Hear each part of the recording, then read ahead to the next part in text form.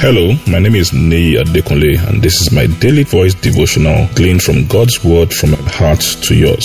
I trust God that will give you strength, it will give you wisdom, it will give you insight, and give you the joy you need to make it through the day. God bless you as you listen in Jesus' name. Enjoy it. A beautiful Saturday to you in the name of Jesus. We are still talking about the different types of life. The different types of life. Now, when we go back to Genesis, particularly if we start reading from Genesis chapter 3, and we see the man that God created, and we see the way he functioned right from chapter 2, naming the animals, taking care of the garden, fellowshipping with God and doing all that. And we see that kind of life, and we see the life that man had under the fall, where he became irresponsible, he became scared, he was running away from God, he was blaming his wife and all those things. We'll know that of a truth, there is a difference between the life of God that Adam had before the fall and the life he had after the fall. We saw that he lost his authority, he had fears, he was concerned about people killing him, he was concerned that he was struggling about life, he couldn't handle the situation, and we saw that he was malfunctioning.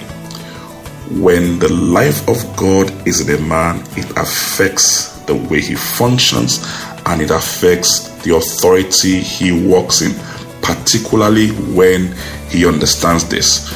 After the fall of man, man was reduced to nothing but simple dust of the earth with natural life that the devil could snuff out, that anything could snuff out at any time.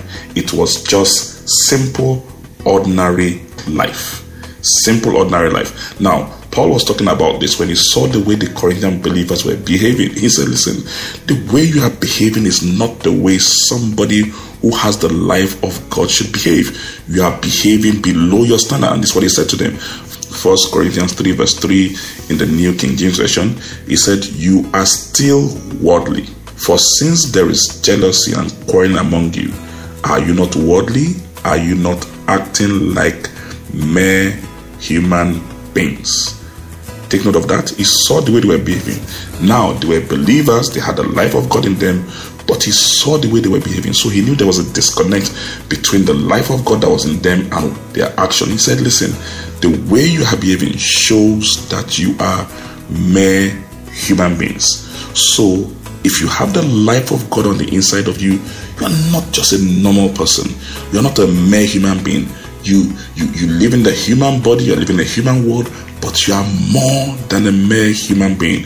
In Psalm 82 and verse 6 and 7, the New Living Translation, Psalm 82 verse 6 and 7, it says, I say you are gods, you are all children of the Most High, but you will die like mere mortals and fall like every other ruler.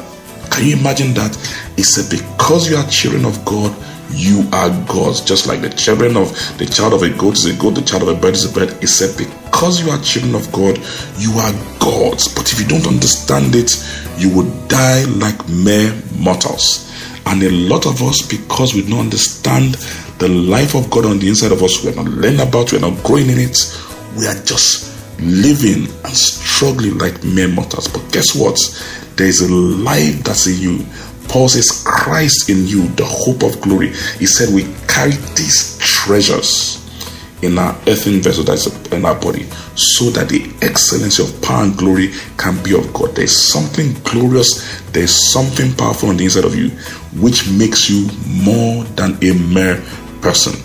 May the Lord give us grace to dig into this life, to understand this life and live in the full reality of it in Jesus' name. God bless you.